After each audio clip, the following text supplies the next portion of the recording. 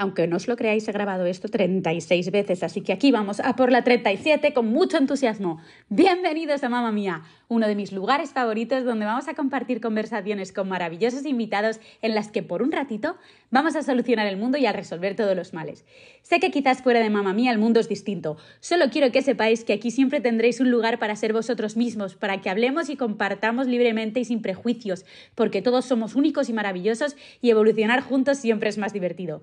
Compartir es vivir, así que vamos a por ello. Hakuna Matata, pandilla. Hakuna Matata.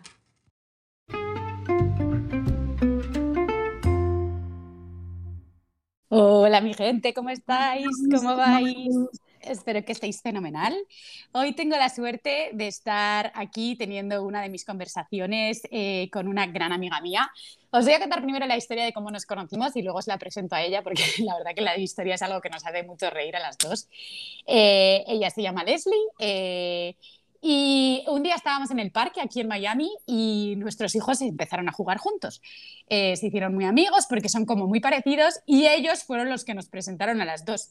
Vino por un lado Pipe y por otro lado Mu, el hijo de Leslie, y nos presentó. Nos conocimos, la verdad que hicimos clic instantáneo. Al día siguiente o a los 2 días era el cumpleaños de su hijo, nos invitó, fuimos y a partir de ese día la verdad que estamos súper conectadas, hablamos mucho, compartimos muchas cosas.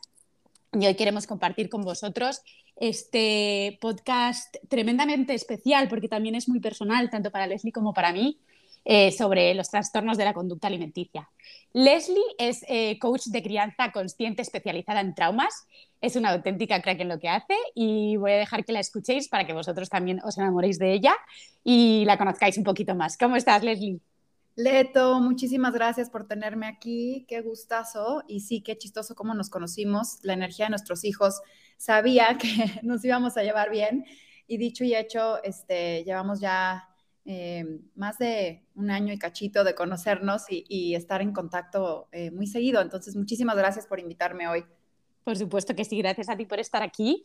La verdad que es increíble lo de la energía de los niños, siempre lo decimos, ¿no? Como ellos también saben, porque normalmente mis hijos cuando se hacen amigos nuevos, pues a veces no me quieren presentar a los papás, ¿no? Como que no les sale, pero ellos supieron que nosotras nos íbamos a llevar bien y efectivamente nos llevamos increíble. Nos hemos visto también después porque pasaron por aquí, estuvieron por acá en Miami y quedamos y los niños y gracias a Dios hemos forjado una gran amistad.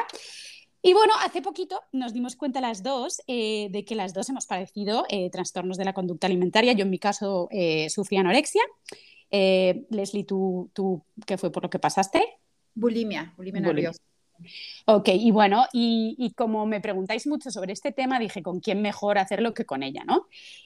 Aquí vamos a aprender también un poquito Leslie de mí y yo de Leslie, porque realmente no hemos hablado de cómo nosotras vivimos esta experiencia, porque preferimos compartir esta conversación con vosotros. Sé que muchos os vais a sentir identificados y creo que era la manera más fácil de hacerlo para intentar todos entendernos un poquito mejor, ¿no?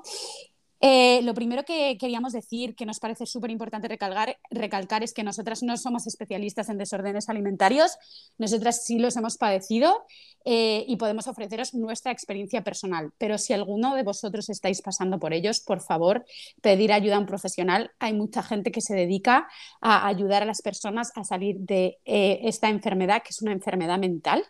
Es un tema mental y hay mucha gente especializada en ello. Siempre se puede pedir ayuda, incluso si queréis pedírnosla a nosotras para que nosotras os podamos recomendar a alguien que esté especializado en esto. Nosotras feliz de hacerlo, pero por favor, esto es una experiencia personal, es una manera de aportar, pero la ayuda siempre recomendamos que sea por parte de un profesional.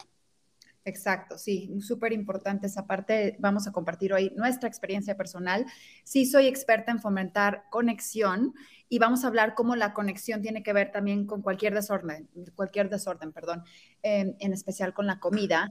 Pero si estás padeciendo o tu hijo está padeciendo o un ser querido, definitivamente buscar a la persona adecuada que tenga conocimientos extensos sobre este tema. Exacto, porque hay muchas herramientas, ¿no? Tanto para este problema como para muchos. Hay muchas herramientas que podemos utilizar y muchas cosas que pues no sabemos y que podemos empezar a aplicar.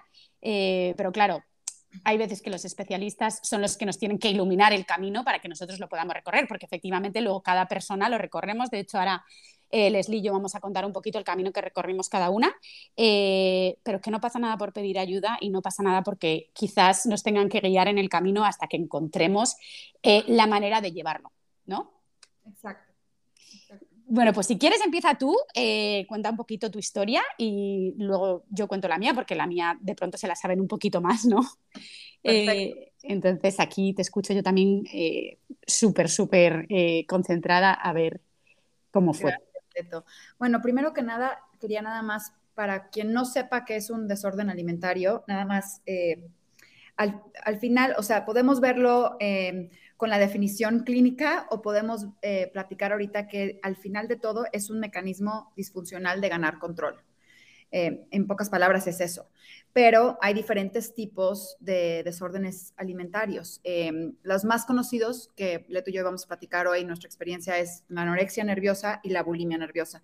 También el trastorno de atracones, ¿no? Y hay diferentes, creo que hay más de 10, entonces son varios. Pero en mi experiencia personal, te cuento cómo empezó.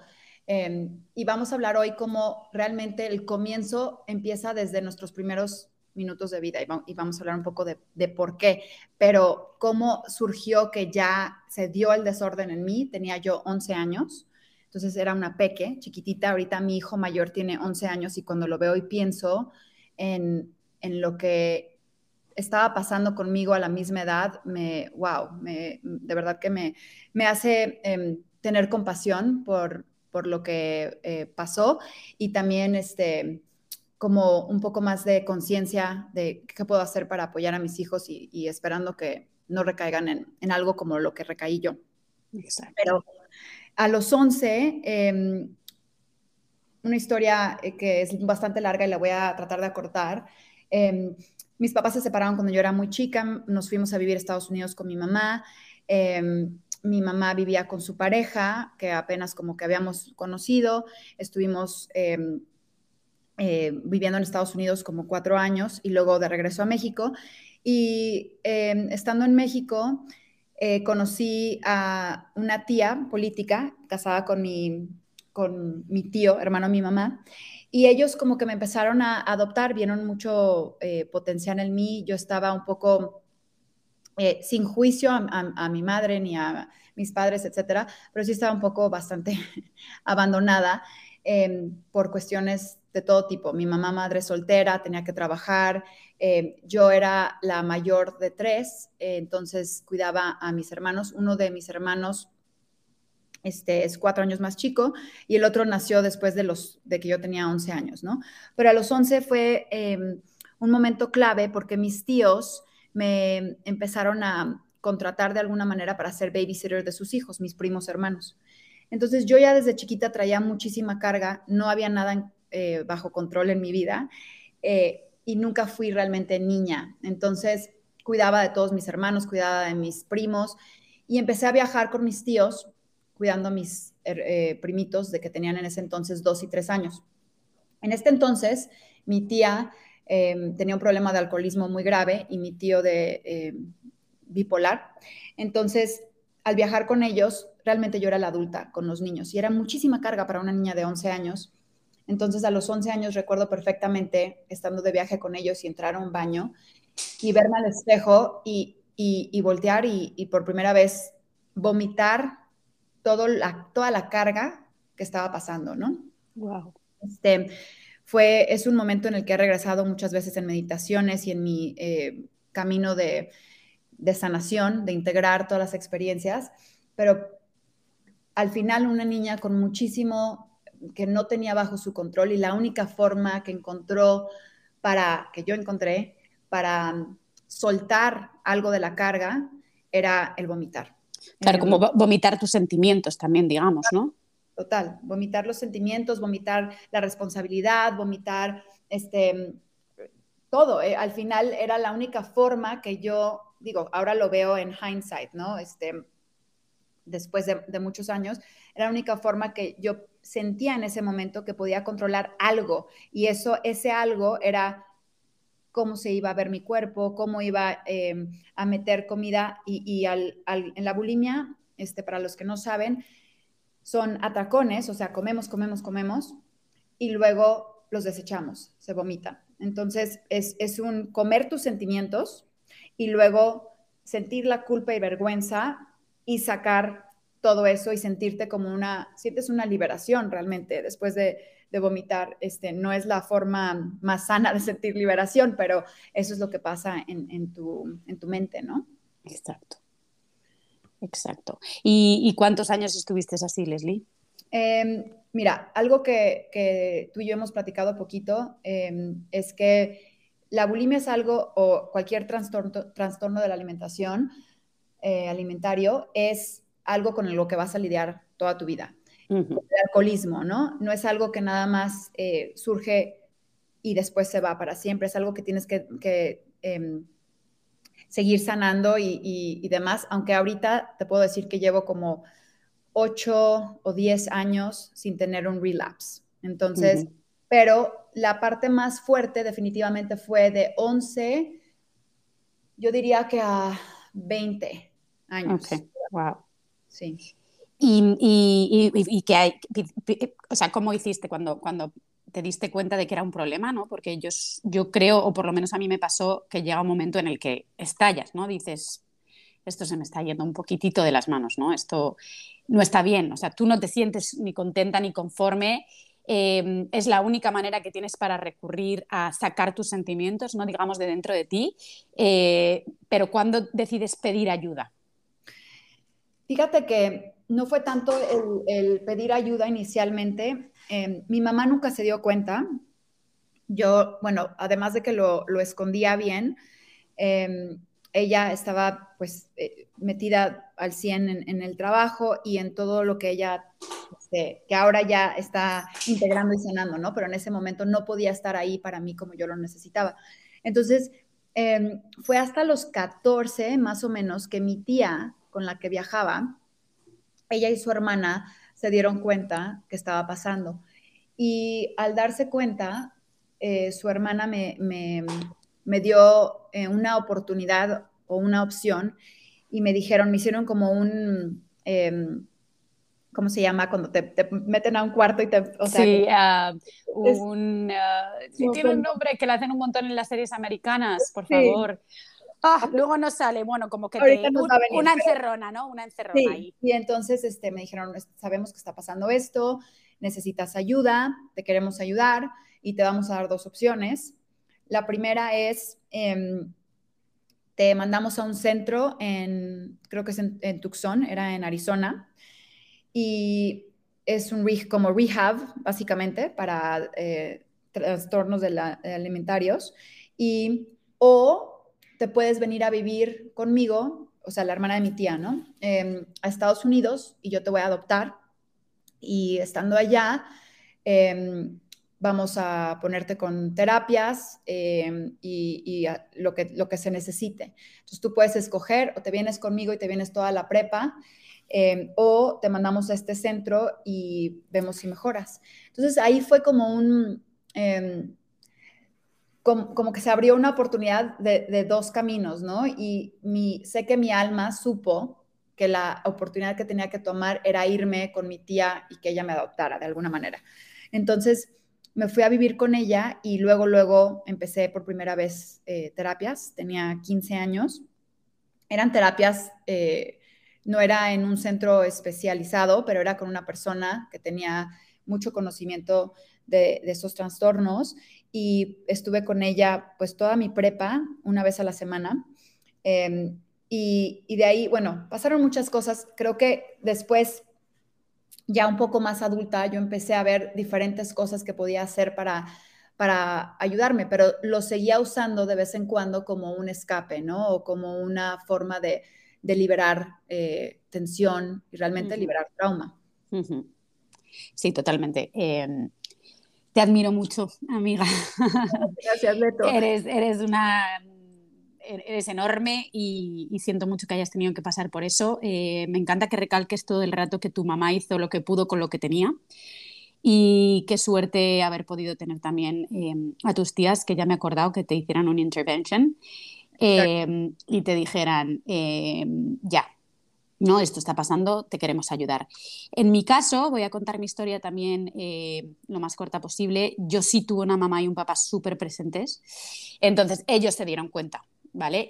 Mi trastorno empezó cuando yo tenía 16 años.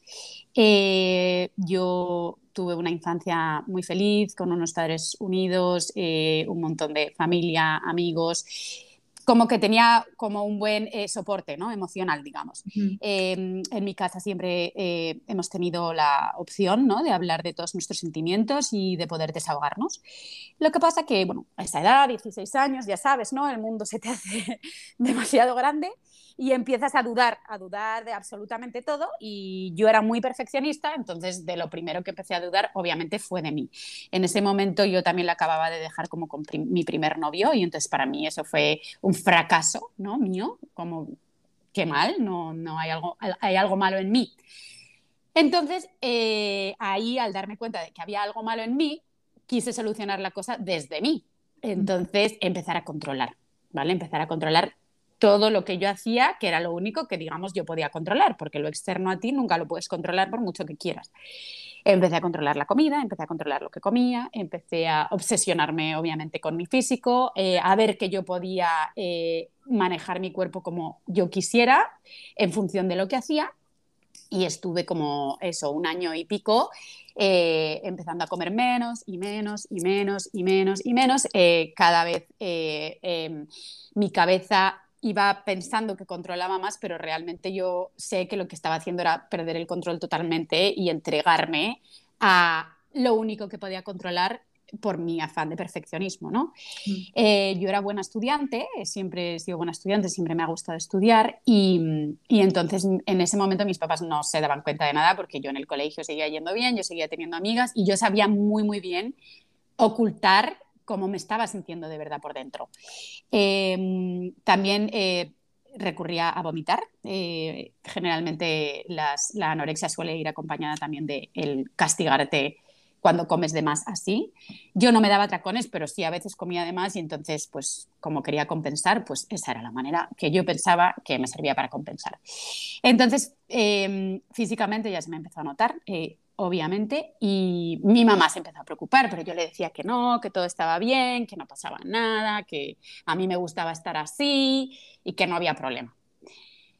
Claro, ella me empezó a vigilar como más en casa, entonces yo tenía como mis cosas que me hacían compensar lo que estaba comiendo en casa, que era moverme más, ¿no?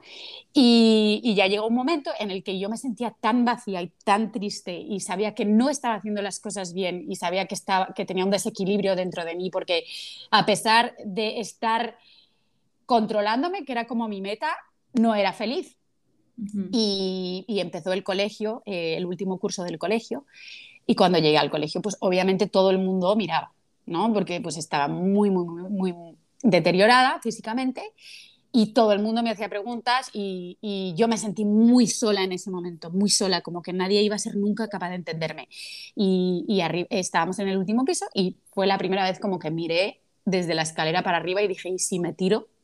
Seguro que todo este sufrimiento se acaba. Al yo pensar eso automáticamente pues me entró una llorera y esa misma tarde cuando fui a casa hablé con mis padres y pedí ayuda. Estuve yendo a terapia también mucho tiempo. Como tú dices, no era una persona que se dedicaba solamente a los trastornos alimentarios, pero era una persona que sí tenía mucha experiencia con eso. Y estuve mucho, mucho tiempo yendo con él a terapia. Me dio muchas herramientas muy buenas que yo he estado utilizando a lo largo de mi vida, pero luego he tenido también que aprender otras herramientas que yo no sabía, porque como tú has dicho, eh, los trastornos alimentarios te acompañan para toda la vida, al igual que el alcoholismo. De hecho, muchas terapias de adicción se tratan igual que las terapias de los trastornos de la conducta alimentaria. Y yo esto no lo sabía. Yo me confié y luego, ¿qué pasaba? Que cada vez que mi vida no iba bien, yo recurría a controlarme a través de la comida, a vomitar mis sentimientos, porque en este caso sí vomitaba mis sentimientos, y hacerlo siempre que tenía malas rachas en mi vida, ¿no? Entonces, pues bueno, aquí estamos. Hace también 8 años, no, menos, como 5 años, que no he recurrido a esto. La última vez que tuve una mala fase sí recurrí a vomitar mis sentimientos, pero bueno, a partir de ese momento yo decidí que no quería volver a hacerlo nunca más y me puse a buscar muchas más herramientas. Y lo que te comenté, ¿no? A aplicar la terapia que le habían enseñado a Nacho, a mi marido, para controlar la adicción, ¿vale? Tu historia, Leto, porque fíjate que la primera cosa que comentaste es que tenías tú a unos papás muy, muy presentes y cuando estábamos hablando de mi historia, mi mamá no pudo estar presente como yo lo necesitaba en ese momento. Y esto te enseña el abanico de diferentes casos, ¿no? Que pueden pasar en cualquiera. Me encantó también ver en tu caso también que hay muchas similitudes, o sea, muchas cosas en común, que esto es importante que las mamás o los papás o los que estén escuchando aquí, o si la persona que está escuchando sufre de algún desorden alimentario, la parte de perfeccionismo que mencionaste. También yo fui una súper buena estudiante, sabemos ocultar y el perfeccionismo es parte de esto de controlar cómo queremos que sean las cosas, va muy ligado. Entonces, gracias por compartir esta parte porque creo que es importante que todos sepan. Sí, totalmente de acuerdo contigo. Después de haber contado un poco nuestras historias, creo que mola, ¿no? Para las personas que quieran de pronto apoyar, ¿no? A una persona que esté pasando por esto o a alguna persona que esté pasando por esto, que como hemos dicho, lo primero que recomendamos es pedir ayuda, pedir ayuda, pedir ayuda. O sea, lo digo muchas veces porque siempre hay alguien que te va a ayudar. O sea, mira, en tu caso, tu mamá no estaba, tu papá no estaba, tu tía, la que se hacía cargo de ti, tampoco podía en ese momento hacerse cargo de la manera que necesitabas y tu otra tía sí lo hizo, ¿no? Entonces, siempre, siempre hay alguien, aunque pensemos que nos va a ayudar. No hay que guardarte todos estos sentimientos dentro y decir nadie me va a entender, nadie me va a ayudar, no me van a tomar en serio, ¿no? Siempre hay alguien en nuestra vida que nos va a poder ayudar seguro, ¿no? Entonces, pedir ayuda. Luego, por ejemplo, Leslie, ¿qué dirías tú en tu caso? ¿Qué es lo que más te ha ayudado? Sí, me encanta eso de que comentas de pedir ayuda y creo que al final de cuentas, la forma en la que podamos apoyar a las personas que están pasando por algo así, y en mi caso lo que más me ha ayudado ha sido una combinación de cuerpo, mente y alma. No nada más la parte emocional, ¿no? En todas las dimensiones, en la dimensión física, emocional, mental y espiritual. ¿Qué quiere decir esto? Que no solo es la terapia lo que hacemos, sino que en mi caso, aparte de terapia, soy consciente el ejercicio que hago con mucho amor y cariño a mi cuerpo, meditación para conectar conmigo misma, mindfulness para la comida, cómo puedo agradecer la comida que tengo enfrente y verla como algo que sustenta la energía que es parte de nosotros y no algo que voy a usar como relacionada con el control o con el buscar el amor, ¿no? Entonces, creo que, de hecho, hablando con una amiga clínica, psicóloga clínica, Andrea González, justo le estaba preguntando que en su práctica, cuando ve a gente con desórdenes alimentarios, qué es lo que ha visto que ayuda más ahorita en el día, o sea, en el 2023. Y fue lo mismo, o sea, la parte de cuerpo, mente y alma, o sea, una combinación de estas tres cosas y no nada más una, ¿no? El primero es pedir ayuda, como dijiste, pero después poder hacer esto en conjunto, para mí es lo que más me ha ayudado. No sé cómo ha sido tu experiencia. Sí, a mí exactamente igual. O sea, es verdad que yo empecé por la terapia, luego seguí como con lo que había aprendido en terapia, pero realmente mi relación como con la comida no profundizó, ¿vale? Creo que es muy importante y por eso es una de las cosas que digo desde siempre que en el colegio deberían de añadir asignaturas extra, la relación que forjamos con la comida desde que nacemos. Total.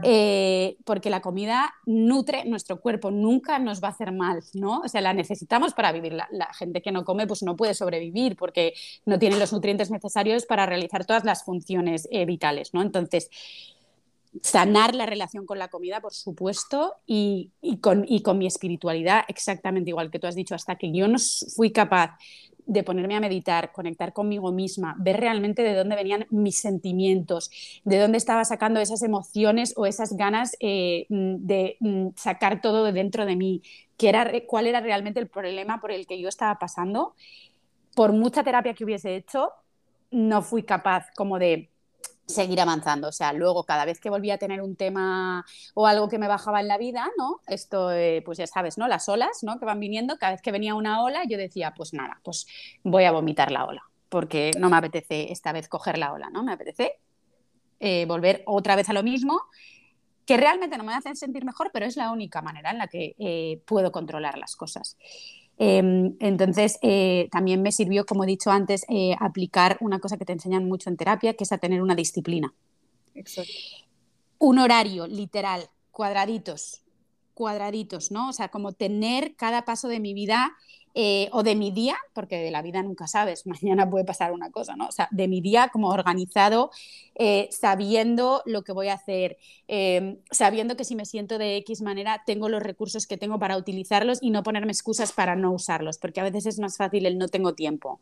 Ujú. No, no, estos cuadraditos te ayudan a conectar contigo mismo. ¿Sabes? Porque de repente uno de los cuadraditos era como check out with myself, ¿sabes? Como preguntarme cómo estás, ¿sabes? Y de esa manera ser capaz de cada vez que tengo un problema, no decir, vale, pues recurro a la comida para solucionarlo. No. Utilizar todas las herramientas que he ido obteniendo a lo largo de los años para que sean ellas las que me ayuden a descifrar el problema y no Exacto. simplemente echarlo fuera de mi vida, ¿no? Digamos. Me encanta cómo, perdón, te interrumpí.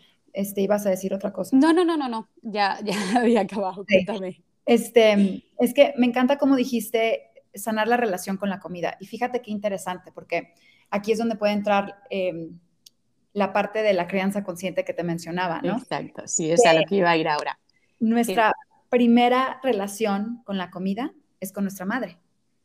Lo primero que hacemos al nacer para conectar y sobrevivir es comer de nuestra madre, ya sea de nuestra madre o a lo mejor con la botella, pero es estar agarrados con nuestra madre o la persona que sea nuestro, eh, pues, cuidador, nuestro nuestro cuidador, responsable. exacto. Entonces, pero realmente aquí la clave es con nuestra madre, ¿no? Ahí es donde, entonces, si la primera relación que tuvimos con la comida fue algo condicional o limitado, eh, y aquí también es sin juicio porque a lo largo de la maternidad que he tenido, la crianza que he hecho con mis hijos, tengo 4 hijos y lo he hecho de diferente manera y entre más conciencia y más aprendo y más integro y sano, lo puedo hacer diferente, ¿no?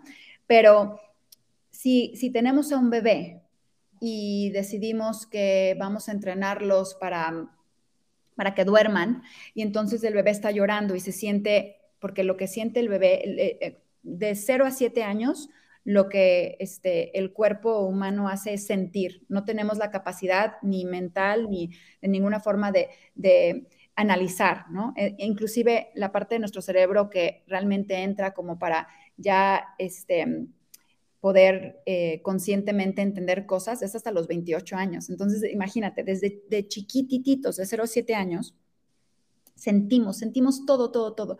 Y si un bebé se deja llorando por un tiempo porque la mamá no puede, o a lo mejor lo está entrenando para dormir, o está muy cansada, o tiene otros 3 hijos, o pasa lo que sea, he ahí cuando empieza esa necesidad de conectar que no la tiene y a lo mejor el bebé tiene hambre. Entonces aquí está la conexión que tenemos con la comida. Y más allá de eso, vamos creciendo y culturalmente tú y yo hemos hablado en otro live que tenemos por ahí, cómo asociamos la comida con amor, que decimos, si, ay, te portas bien y te doy un postre, ¿no?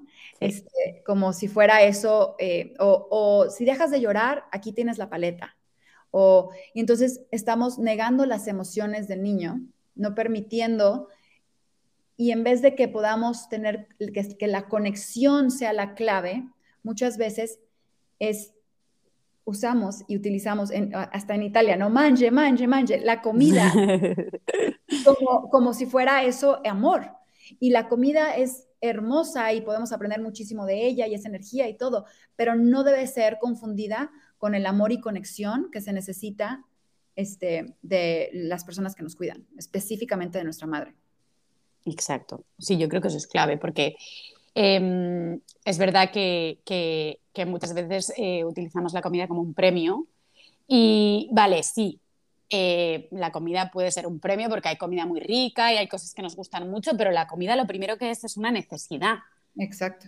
¿Vale? Entonces, si no aprendemos a verla como una necesidad, nunca vamos a saber realmente manejarla y quizás muchas veces va a ser el acto de comer el que nos va a manejar a nosotros. ¿No? ¿Cuántas veces ves a niños que no saben ni lo que están comiendo y se lo están comiendo? ¿Sabes? Y les preguntas. Justo hoy yo estaba haciendo una clase de cocina en el cole de los niños y la verdad me han dejado muy sorprendida porque todos sabían lo que era absolutamente todo, pero a mí, a lo mejor con su edad, me llegas a preguntar qué es el comino y no lo sé, ¿sabes? ¿Y Sí. qué hace? Entonces, siento que, como tú dices, hay una base desde el momento en que nacemos en el que los padres o las personas o los caregivers o las personas que se hagan cargo de los niños tienen que, entre otras cosas, enseñar a relacionarte de una manera saludable con la comida.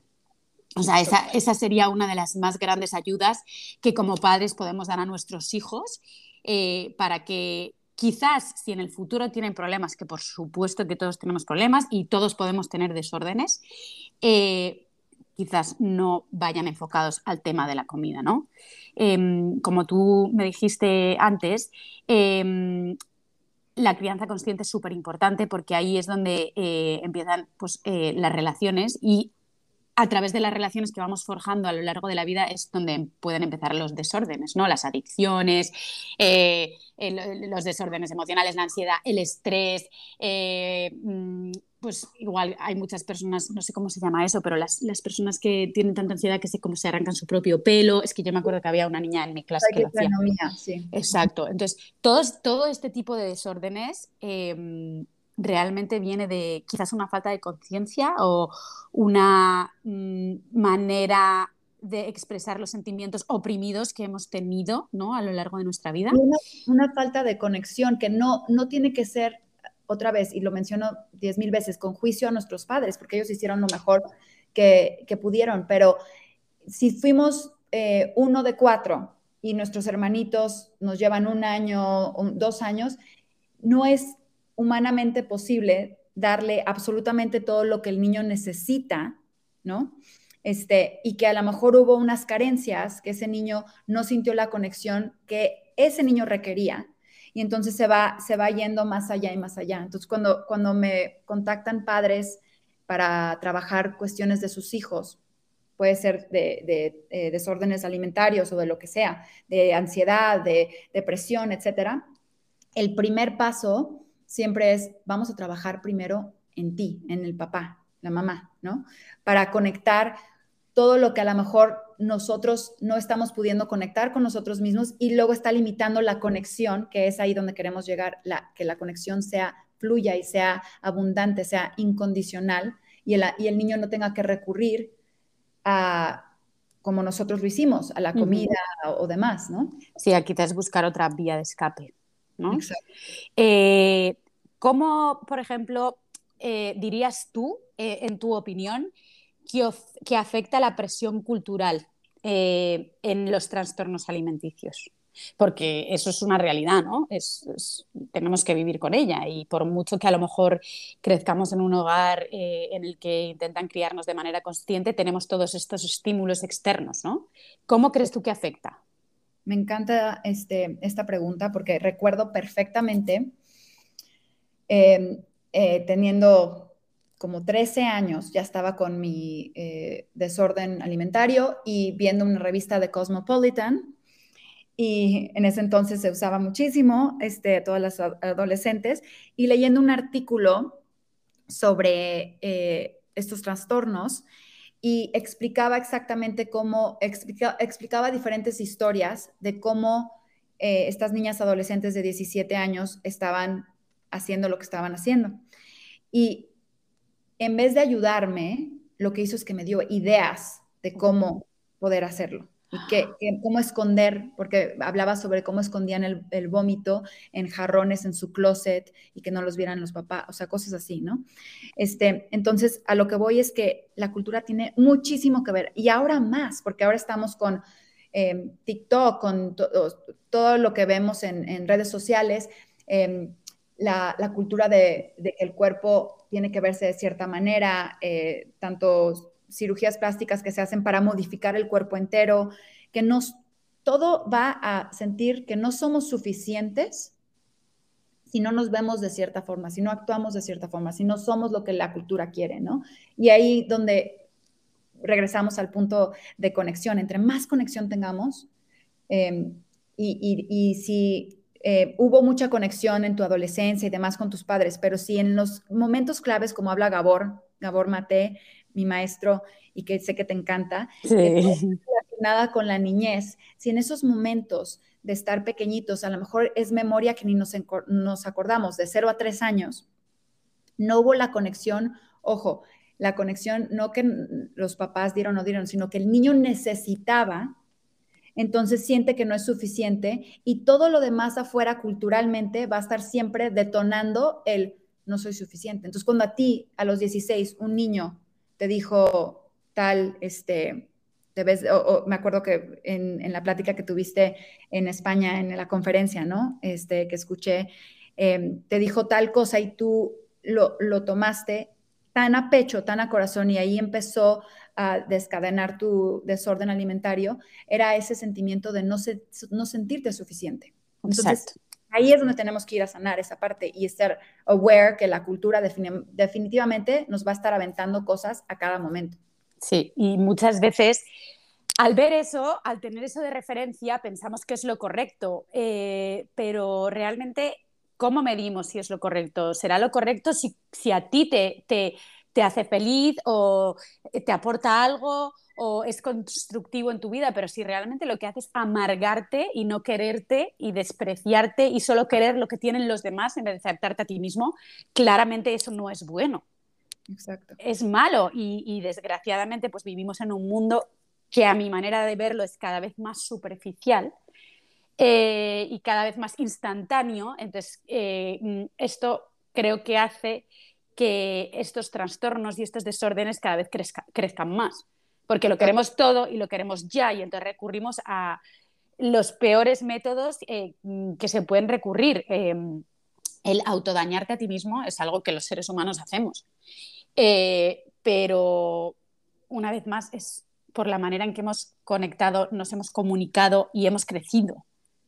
Total. Porque, perdón, voy a decir una cosa súper rápida y te dejo. Porque si yo hubiese tenido la capacidad de coger y, por ejemplo, ir a decirle a mi mamá, mamá, tengo ganas de hacerme daño a mí misma. Vale, mi mamá se hubiese quedado como, ¡oh! ¿Qué dices? Pero el poder expresarlo me hubiese ayudado a no hacerlo. O sea, el no tener que ocultarlo, ¿no? Sí. El mamá me siento mal y se me viene a la cabeza el hacerme daño a mí misma, vomitando. Si yo hubiese tenido esa conexión y esa capacidad de comunicación sin sentirme avergonzada de esto, a lo mejor hubiese sido un remedio. Sí, le hubiese hecho daño a mi mamá, porque qué horror siendo una mamá que tu hijo venga y te diga, tengo ganas de hacerme daño. Pero creo que el desenlace hubiese sido diferente. Completamente. Y hubo un momento clave en tu niñez, que igual ya lo has visto en terapia o demás, en donde tú sentiste que a esa edad, a 16, 17, ya no podías decirle, mamá, me quiero hacer daño. Sí, sí, sí, sí, exactamente. Ya se había roto la conexión ahí. Sí, sí. Y es falta de confianza en mí misma por no conectar conmigo misma. ¿Sabes? Porque nunca tuve la capacidad. Quizás cuando eres más pequeña no tienes esa necesidad de conectar contigo misma porque estás conectada, ¿no? O sea, nacemos conectados cuando somos chiquitos, sí, pero luego eso lo vamos perdiendo, ¿no? A medida que vamos madurando, nos cuesta más como mantenerlo. Y Bueno, preferimos conectar más con los demás. ¿no? Total, exacto. Y regresando a Gabor otra vez, Gabor Mate, habla sobre cuando nacemos, venimos con dos cosas, nuestro ser auténticos y nuestra necesidad de apego. Y por sobrevivencia, normalmente 99.9 de las veces escogemos apego y no ser auténtico, porque el apego es sobrevivir, es decir, que nos den de comer, que nos traten bien, que haya conexión, que demás. Y entonces vamos poco a poco dejando esa parte auténtica de nosotros a un lado, a un lado, a un lado, ¿no? Hasta tener un poco más de conciencia. Ahorita, gracias a diferentes métodos y cosas que están muy ya fácil, easier access, ¿no? Podemos regresar poco a poco a nuestro ser auténtico. Exactamente. Y lo que tú estás diciendo, para mí la clave es una crianza consciente en la que no te anulen y te permitan expresarte, ¿no? Igual, o sea, para los que somos papás también de niños mayores, ¿no? Que no son bebés, sino que ya pues tienen una edad, ¿no? Pues como tú 11 años o como yo 16 cuando empezamos con esto, no pasa nada porque en el pasado no lo hayamos hecho, no hay que culparse por eso, porque todos los papás que queremos bien a nuestros hijos siempre damos lo mejor que tenemos en el momento que tenemos, ¿no? Total. O sea, yo no conozco a ningún papá o a ninguna mamá que le quiera dar lo malo, ¿no? Siempre le ofreces lo mejor que tienes, lo que puedes dar.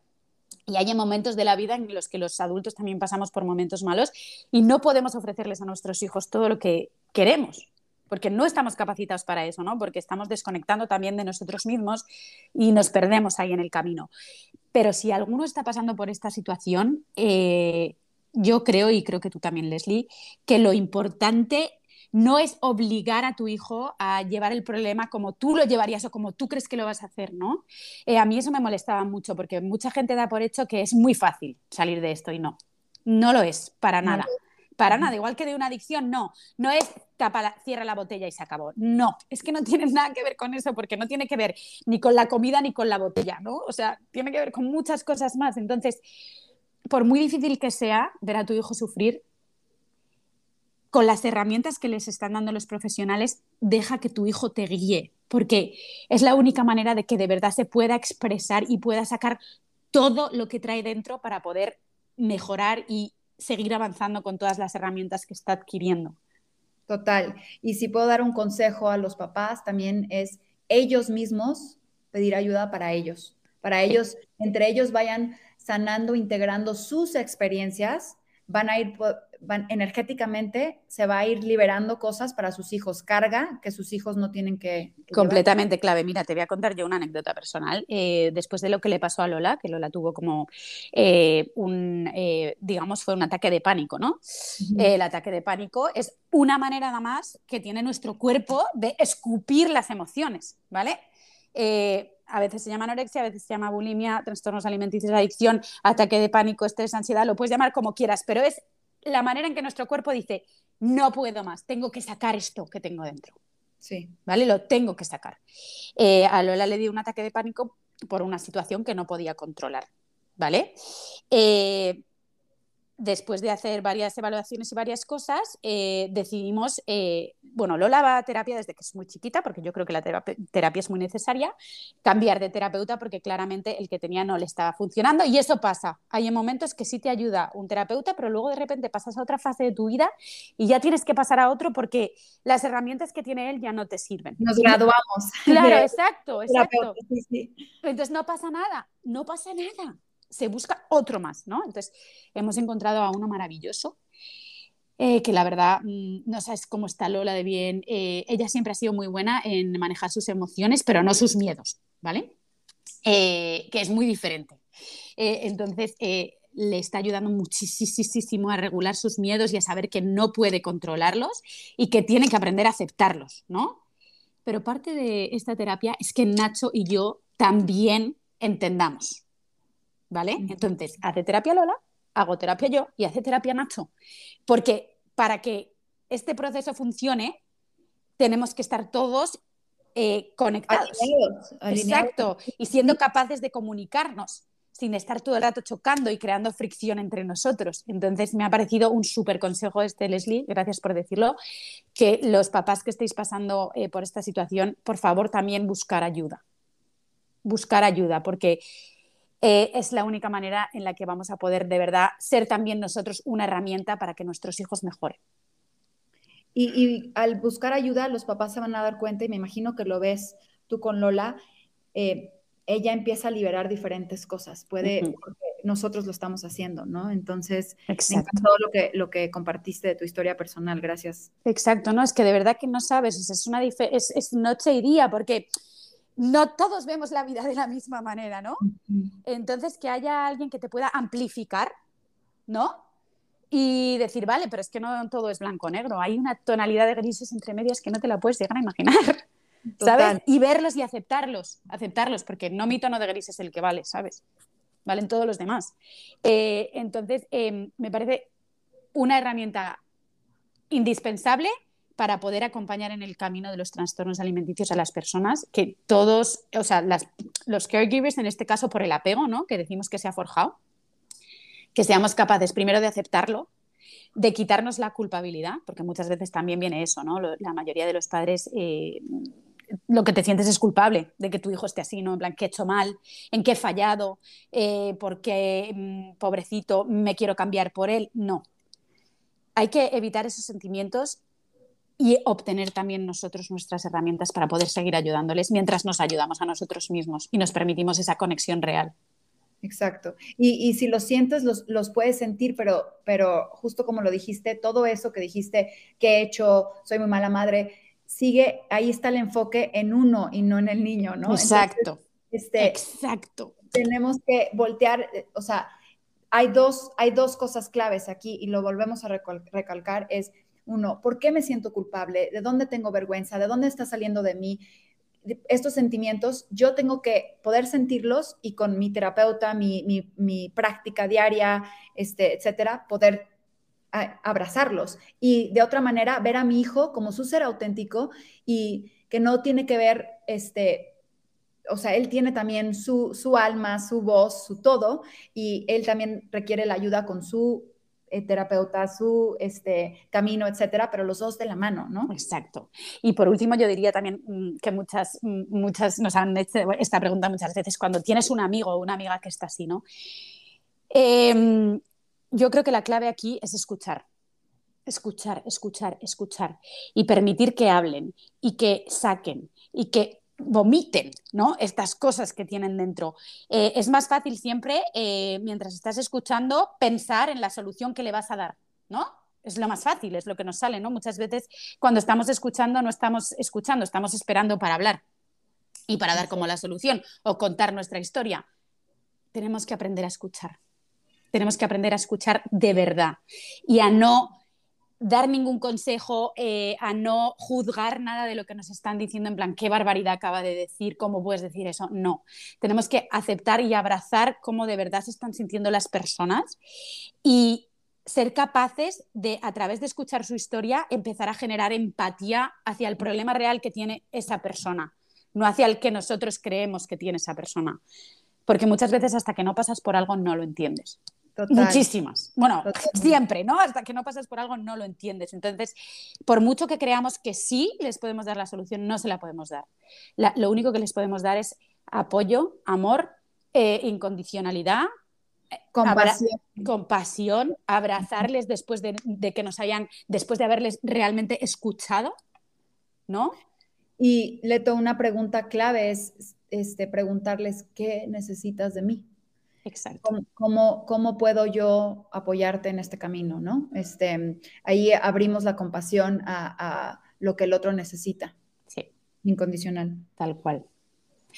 Pues nada, mi Leslie, muchísimas gracias. Me ha encantado esta conversación. Supongo que tendremos una segunda parte o hablaremos de cualquier otra cosa porque siempre es un gusto hablar contigo y aprender de ti. Estoy seguro de que todos vamos a haber aprendido muchísimo, muchísimo. Quiero recordaros, chicos, que si tenéis dudas, preguntas, podéis escribirme por Instagram, por TikTok, mandarme un email, escribirme un mensaje directo, lo que sea. Aquí estamos. Leslie también está aquí. Ahora te voy a dejar a ti que te despidas y que les cuentes también cómo pueden contactar contigo, cómo te pueden encontrar tus redes sociales, tus maneras de ayudar, ¿vale? Y nada, que estamos aquí para vosotros y que no os rindáis. No os rindáis y siempre, de verdad, por favor, pedir ayuda. Leto, muchísimas gracias por invitarme, gracias por ser vulnerable, por ser tú. Me encanta platicar contigo y aprender de ti y las dos caminar este camino, ¿no? ¡Ay, te quiero mucho! Gracias, igualmente, igualmente. Y bueno, me pueden encontrar en Instagram, @ sabios parenting, sabios porque nuestros hijos son nuestros maestros sabios, entonces sabios parenting. Y por email en heal, HEAL, @sabiosparenting.com. Yo todo esto lo voy a poner en las notes del capítulo para que la gente lo pueda ver ahí si quiere contactar contigo y lo tengan ahí directamente escrito, ¿vale? Perfecto. Y bueno, pues estoy aquí para apoyarles en cualquier cuestión de conexión interna y con sus hijos en rematernarse. Y si puedo referirlos con un especialista en cuestión de cualquier trastorno, también estoy a sus órdenes. Perfecto, pues muchísimas gracias, Leslie, muchísimas gracias, chicos, por uniros a esta conversación. Os queremos mucho y nos vemos pronto. Gracias. Bye.